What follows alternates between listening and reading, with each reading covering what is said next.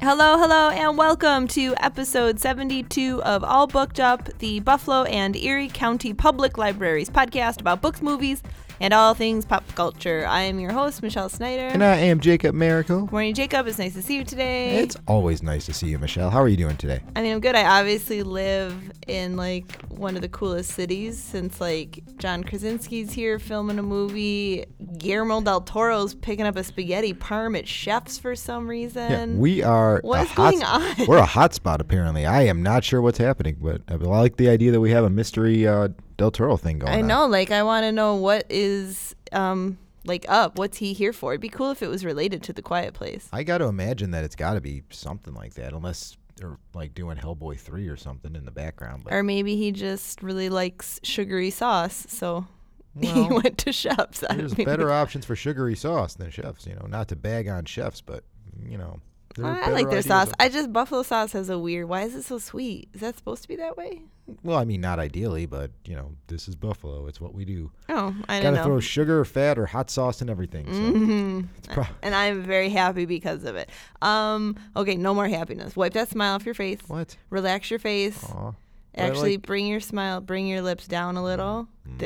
Okay, because we need to talk about the just stunning and shattering in equal measure that was Chernobyl. Oh boy, yes, I finished that series this week actually. Real quick. What a show! So I think we should take some time to talk about it. Okay. Amazing. So I feel like it arrived with none of the fanfare that so many HBO TV shows and miniseries kind of come with, where you just hear about them forever. But it just appeared and turned into a television event overnight. Yeah, it seems like they just kind of busted out the trailer after a Big Little Lies preview of Game of Thrones. They're like, hey, by the way, Chernobyl's coming out. And I was like, oh, I'm into it. And they did it, and it's so successful, and it's not on the strength of the celebrity cast or high profile showrunners or anything like that. But I think quite simply that it might be the greatest TV drama from the last decade. It is quite spectacular. I mean, like you said with the cast, the biggest name in here is a Skarsgård, so that's kind of tell you it's not bad, but it's not going to blow your socks off or anything. But it's just an excellent show all around. I don't even know where they got the idea to even start shooting it. They're just hey, you want to do a thing on Chernobyl? Sure. Yeah, let's tell this story. So of course the nuclear meltdown at Chernobyl is obviously a matter of historical record. Right, it happened. So it happened. So this is going to go without saying that our discussion today on the pod will contain spoilers regarding the show's plot. But what? You mean people with spoilers for a 30-year-old actual event, people? But it's more than 30. Right? Yeah, 32. Yeah. Oh, yeah, I see. I get years. So confused. Once we hit the 2000s, I can't understand years anymore. So depressing when you start doing that math. You're like, oh, terrible. No. So a quick little synopsis of Chernobyl in case you haven't watched the show and you're debating it, of what actually happened. So this is about when the reactor's emergency safety systems had been turned off. So like I said, little synopsis, the Chernobyl nuclear power reactor, which is in present-day Ukraine, consisted of 4 1,000 megawatt reactors plus 2 additional reactors that were under construction. Okay? We with me here? That's a lot of power right there. And on the night of April 25th and the morning of the 26th in 1986, Soviet technicians initiated this turbine test on the Unit 4 just prior to a routine shutdown for maintenance. And in order to perform the test, they unwisely disabled the emergency core cooling system, which that's fine. It's only a key safety. Rather inexplicable when you say it out loud. I mean, especially after you watch the show. But a chain of operating mistakes ensued, and then it resulted in a buildup of steam that caused the reactor to overheat. And at 1:23 a.m., 2 to 3 rapid fire explosions blew the steel and concrete lid right off of the reactor and sent a fireball shooting into the sky, and the initial release of radioactive material was just compounded by several fires that broke out, including one inside the reactor's core, which raged on for 10 days. Which, as you can imagine, a fire in a nuclear core, it's not a good thing. I mean, it's just about the worst scenario you can have. It's horrifying just thinking about it. So all told, the accident at Chernobyl released at least 100 times more radiation than the atomic bombs dropped on Hiroshima and Nagasaki. Yeah, not a good scenario right there. It's No, yeah. and that is what the show's covering, so let's run a clip from that. I'm pleased to report that the situation in Chernobyl is stable. In terms of radiation, I'm told it's the equivalent of a chest x-ray. No, Chernobyl is on fire. And every atom of uranium is like a bullet, penetrating everything in its path. Metal, concrete, flesh. Now, Chernobyl holds over 3 trillion of these bullets. Some of them will not stop firing for 50,000 years. Tell me how to put it out. You are dealing with something that has never occurred on this planet before. Yeah, so a whole lot of happiness going on That's there. so in that little scary. clip. I mean, so in the, like you said, the 30 years since, Chernobyl's really become lodged in, like, I'd say the collective nightmare of the world. Yeah. Like something you learn about and then you're just like, nuclear energy bad for like a long time because of what the consequences could be. I mean, it's kind of the shorthand for just like a spectrum of different horrors. You know, there's radiation poisoning. The whole idea of like a dangerous technology sort of slipping its leash is just scary in its own sense. And mostly like what can happen when a dishonest and careless state endangers its citizens and the entire world. Yeah, which, we'll find out about in our near future, I'm sure. But I'm looking at it, and I'm happy that HBO put this show out because I feel like in the genre and video game community, which I'm a part of, that people are starting to, they kind of took the edge off Chernobyl a little bit. In video games, they show it all the time. It's just like a level in like Call of Duty games. They're like, I didn't know that. Yeah, we're just gonna run around Pripyat, and we're just gonna have a level where you just run around and shoot people, and it'll be fine. Don't worry about it. Without realizing. Yeah, there's movies like Chernobyl Diaries where there's just like mutant people living under the reactor that'll eat you, and people are just like visiting. They're like, oh, it'll be fun. We could just go do a little tour. I hear since the show came out that tourism has increased 40% Yes. at Chernobyl, which, Yes. what are you people, did you not watch the show? I was like, were we not watching the same thing? Yeah. Was it the melting skin that drew you in? And but you can only visit, you can only stand outside it for so long. It's like timed Which should before be, you have to go back in. Which should, first of all, if I have to only can stand somewhere for a certain amount of time, like, you know what? I'm not going. That's a sign. I'm not going to check it out.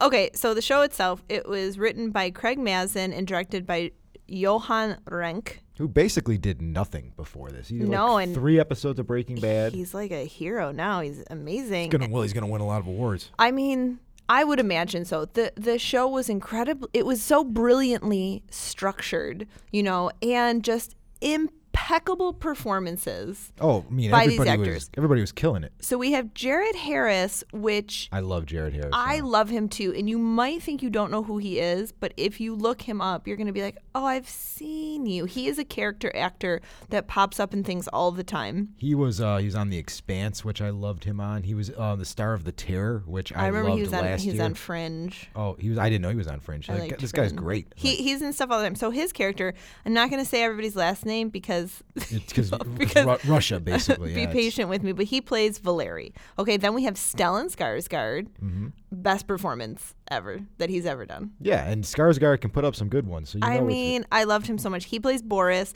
And then we have Emily Watson, who's Dr. Ulana, which they kind of explain at the end is that she is not like an actual person, but she was just representing like 20 different scientists that were working on this so that they didn't have to, have this huge cast of people. I did appreciate in the postscript that they pointed that out. They're like, she's an amalgamation, people. Don't look for the actual and you're person. like, oh, okay, and that makes sense. Yeah. That you're like, oh, you couldn't have all these other characters. So, I mean, other highlights of this show, production design. Yeah, it looked great. Oh, my gosh. Everything looked awesome in the show. It looked great. There's like these dark, foreboding, super creepy shots. It could just be like wind through the tree, and you're like, I'm watching like a horror film. Oh, and the subtle driving soundtrack behind it. Like, they just have like that music that... The soundtrack was absolutely wonderful. It was extremely faithful to historical fact, but it was still really strikingly cinematic.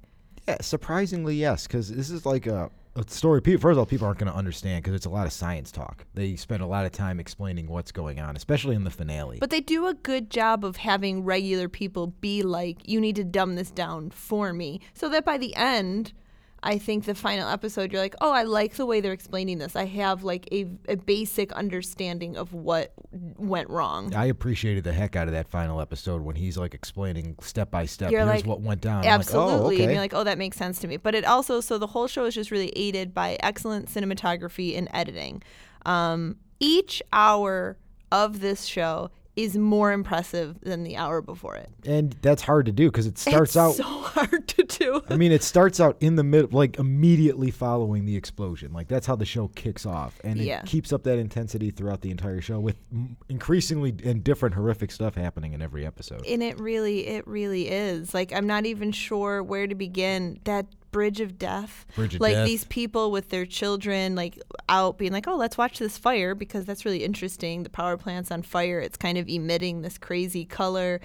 And, like, every single one of those people, dies. It was horrifying to watch because you're just like, they don't know. Like, I guess they just didn't know about what nuclear power did in the 80s somehow. But, nowadays you're looking at it like, oh, God, you guys are done for. I mean, but even these scientists, when the core exploded, were like, no, it didn't. I mean, that doesn't happen. And they're like, yeah, it did.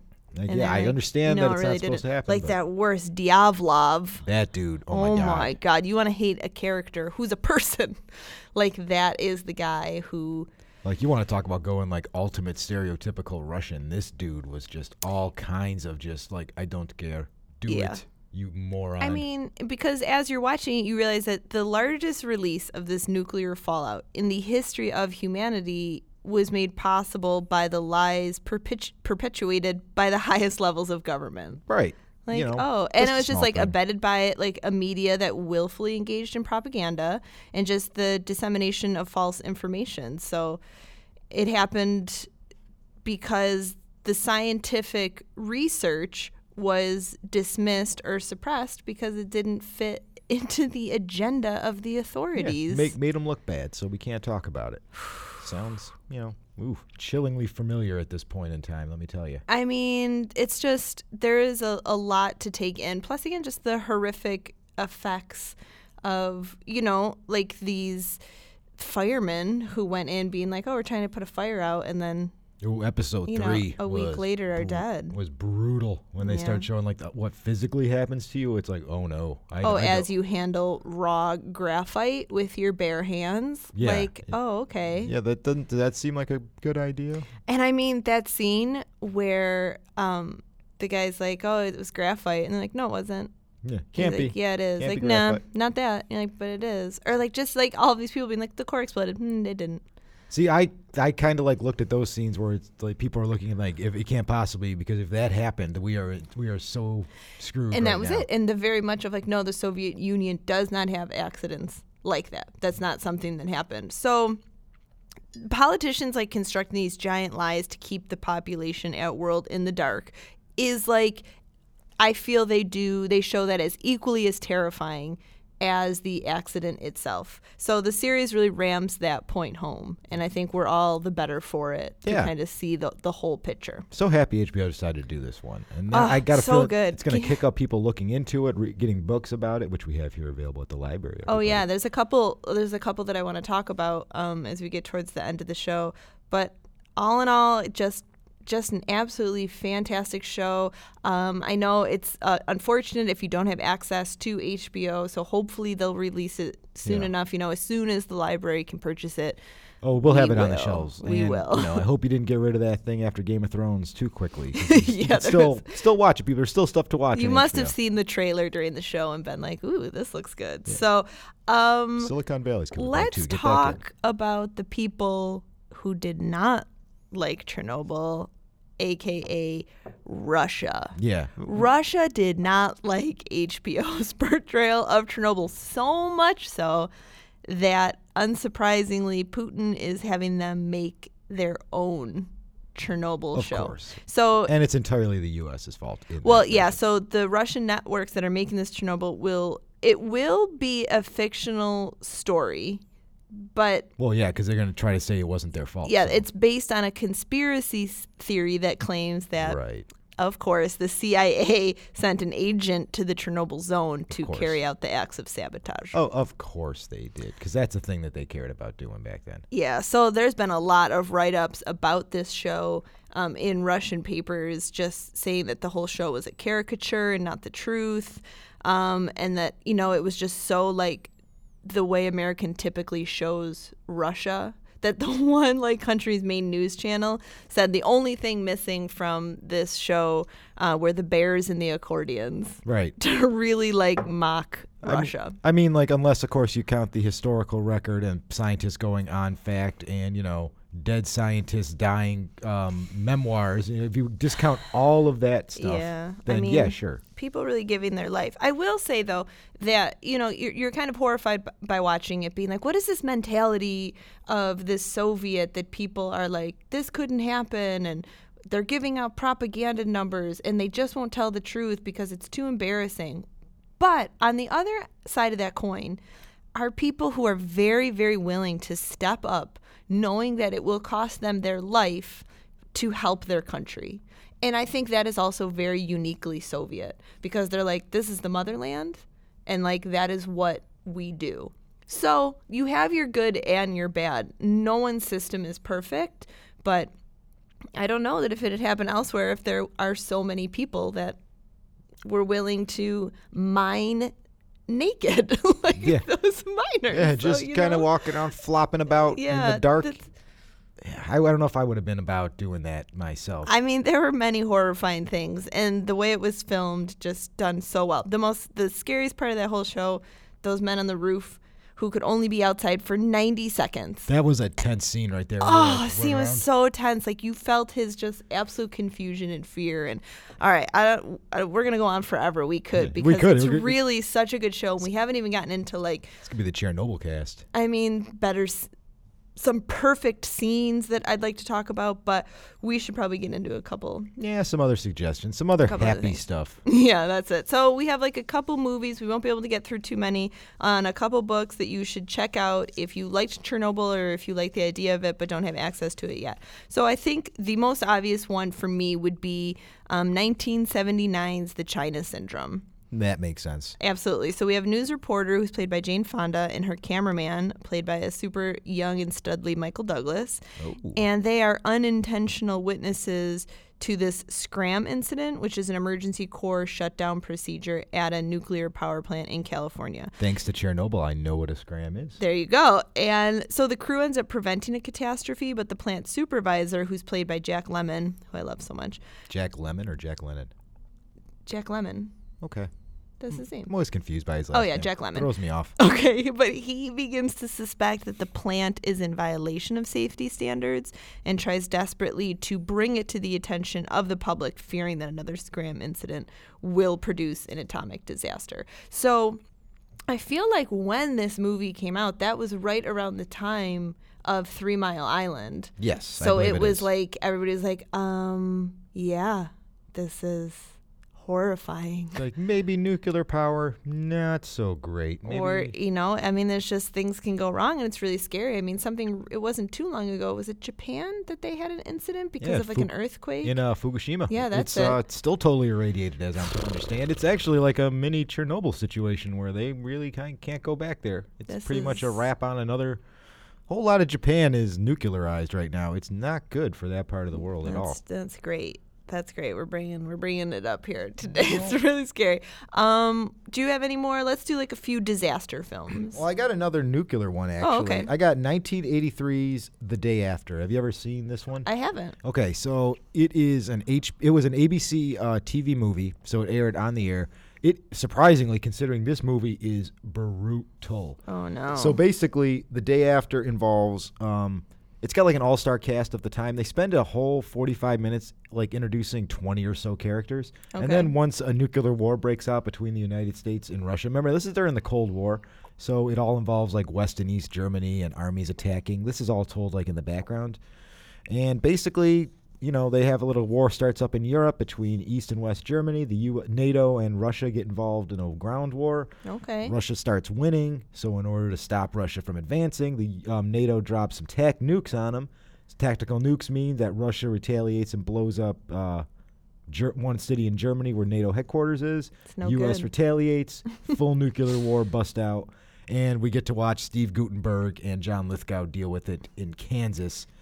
John Lithgow and Steve Guttenberg? They are the stars of this movie. Jason Robards, too. That feels so random to me. Oh, it was of the time. This is prime Police Academy. Wow, okay. So basically, it deals with these people living in Kansas City and Lawrence, Kansas, because that's where the U.S. nuclear silos are, in case you did not know. That's where our bombs are hidden underneath there. And it's basically they just going about when all of a sudden the nuclear alarm goes off and a bunch of bombs just kind of drop all around. Okay. So then this movie deals with the fallout. It basically goes through the bombs drop. So then half of the cast that they spent all this time introducing goes up literally in a flash. Like they show them just getting exploded and they just die. So half the people that they're all dead now, which would be reality. Then you have to deal with the fallout, which is being moved by the wind, which we deal with Chernobyl. Okay, don't tell me too much. Then you got to deal with... I'm going to watch it. I'm going to know everything that happens. How do I know it's not a happy ending? You're going to spoil it. It is not a happy ending. So then it gets into No, I didn't see that coming. What happens when it gets into the food supply? What happens to the people that are still dealing with it in the air that don't have any protection? Yeah. What happens a couple months down the road when now the help starts dying because they've been exposed to radiation? What happens to farmers? All right, and stuff? man. Oh, my goodness. Then the citizens restart. I can't believe this wasn't on ABC in the 80s because it is brutal. Like we had thicker skin then. if they made this today, it would be an HBO or a Netflix movie 100% of the way. And it's actually quite graphic, like when they show like the burns and people's injuries. Yikes. It is a surprisingly good show. I did not expect to like it because I just kind of heard about it one day, picked it up here at the library and watched it. I was like, wow. I can't believe the stuff they used to make on TV. Like, they need to get back to this. Okay. But if you're looking for another kind of nuclear show and you haven't gotten enough depression, check out The Day After. It's a pretty good one. It's very helpful. Okay, the next one I have, I think, is a little lesser known. It's called Miracle Mile from 1988. Never heard of it. The trailer looks terrible. Okay. So don't even watch it. But the film is actually pretty good. Definitely underrated. Just kind of like slid by, probably because it's starring Anthony Edwards. Okay, that's probably why it slid by. Nobody paid attention. Exactly. Didn't have a huge draw, but he is playing this musician who sits down at an LA diner, and then he instantly takes an interest in this waitress, and then they arrange a date for later that day. But as he's heading to that, things kind of go awry because he ends up stopping somewhere and there's a random payphone ringing. Mm-hmm. So he picks it up and there is a frantic soldier on the line who warns of a nuclear attack that will hit LA within the hour.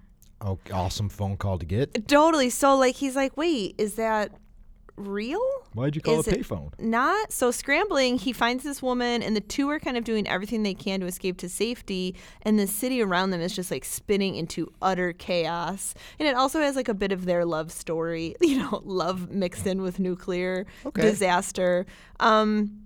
But it's really fantastic the way that the director kind of follows how this one phone call can spiral into a total citywide madness. And it's actually really, really gripping.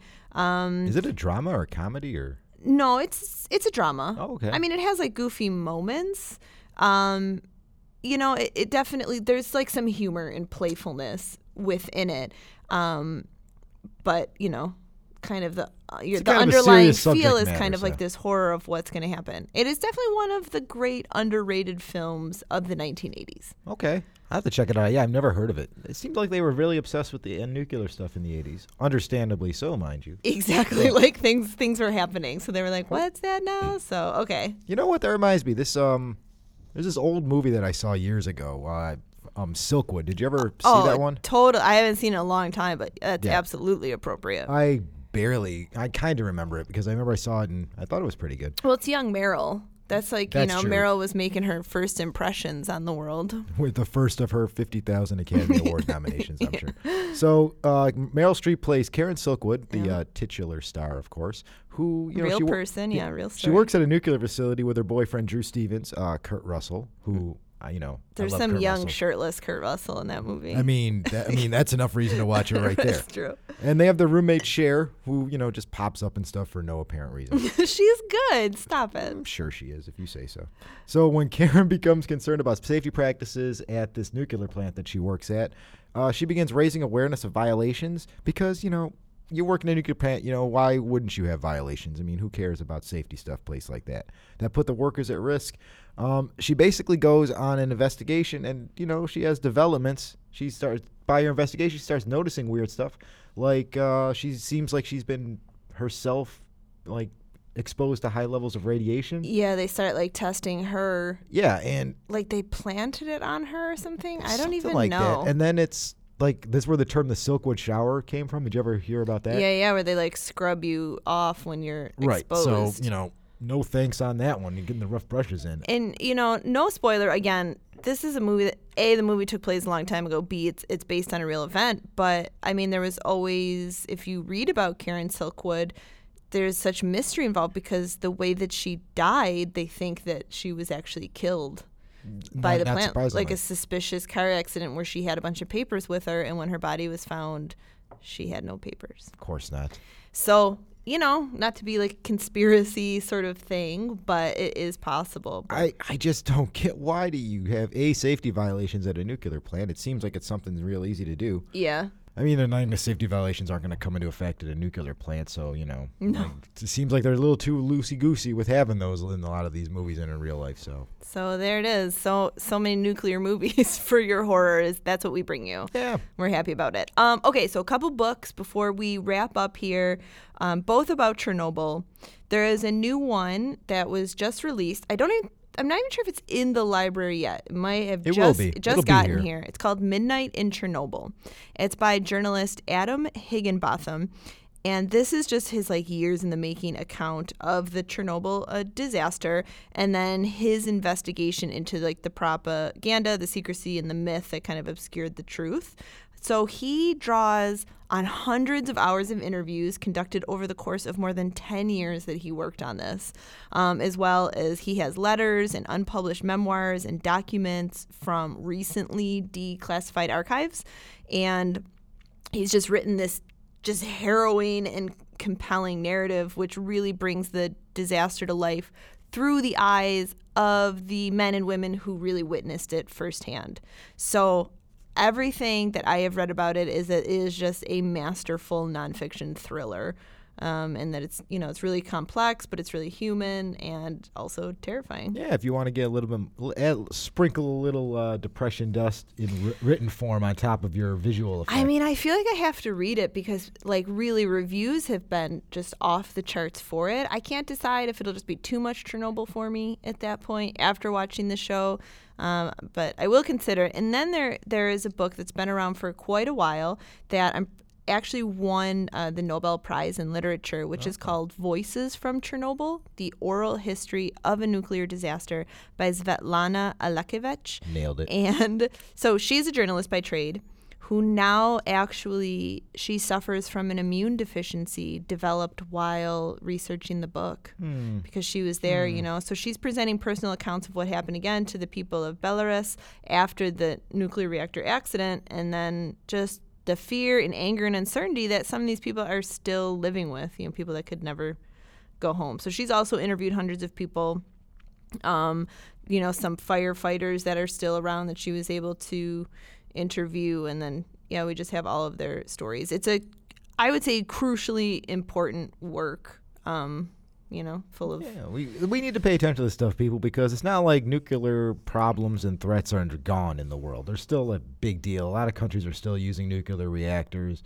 There's been sort of a renewed push in the U.S. to try to lean more in that direction because it's considered quote unquote cleaner than fossil fuels. Sure. So. Yeah. No. I mean, there's hundreds of active power plants all over. You should probably pay attention, guys, and make sure that, maybe Maybe put a little pressure on the guys to spend that extra $1 million on some safety stuff to make sure it doesn't explode. Maybe keep just a little package of iodine pills in your cabinet just in case. You never know. Maybe don't have a 25-year-old as a chief engineer in your nuclear plant at any time. Perhaps. Or angry, mad Russians running stuff at any point. Perhaps. These are, if only you were there, Jacob. Just a thought. All right. You should put me in charge. Let's wrap it up. Why don't you plug us up? All right. So everything that we talked about on All Booked Up, no matter how depressing it is going to be available at one of our 37 branches all across Erie County. If it's not at your local one, just stop on by. We'll get it sent to you. Or you can just flag down our bookmobile, which is visiting all across the county. And we'll be able to bring it right to your doorstep, folks. So just stop on by and we'll get whatever you want. If your doorstep is on the bookmobile and your feet are there. Yeah, well, if you consider your body your doorstep. Like I said, just wave it down and they'll stop for you. It's like the ice cream truck. So inaccurate, everything he's saying. I hope people know. Also, don't forget to follow us on Twitter at AllBookedUpPod, where we talk about things. all the things and a little bit of stuff as well. Okay, so some more things about Chernobyl. What's really crazy is that in 2005, the United Nations backed Chernobyl Forum predicted that the accident would claim up to 4,000 lives in total from Chernobyl, where Greenpeace has actually put the number closer to like 93,000. And Russia says 31. Oh, I know. 31. 31. 31 is all the number that's died. And it's really crazy. So 36 hours after the accident, when the Soviet authorities started evacuating some of these like 115,000 people who lived nearby, because people were already suffering from like vomiting and headaches just a few hours after it happened. Of course. But everyone believed that they were going to be allowed to return home like soon because no one knew the effects. So they left behind like all of their valuables, of course their pets, and then, however, all the land within this 18.6 mile radius of the plant was subsequently closed off.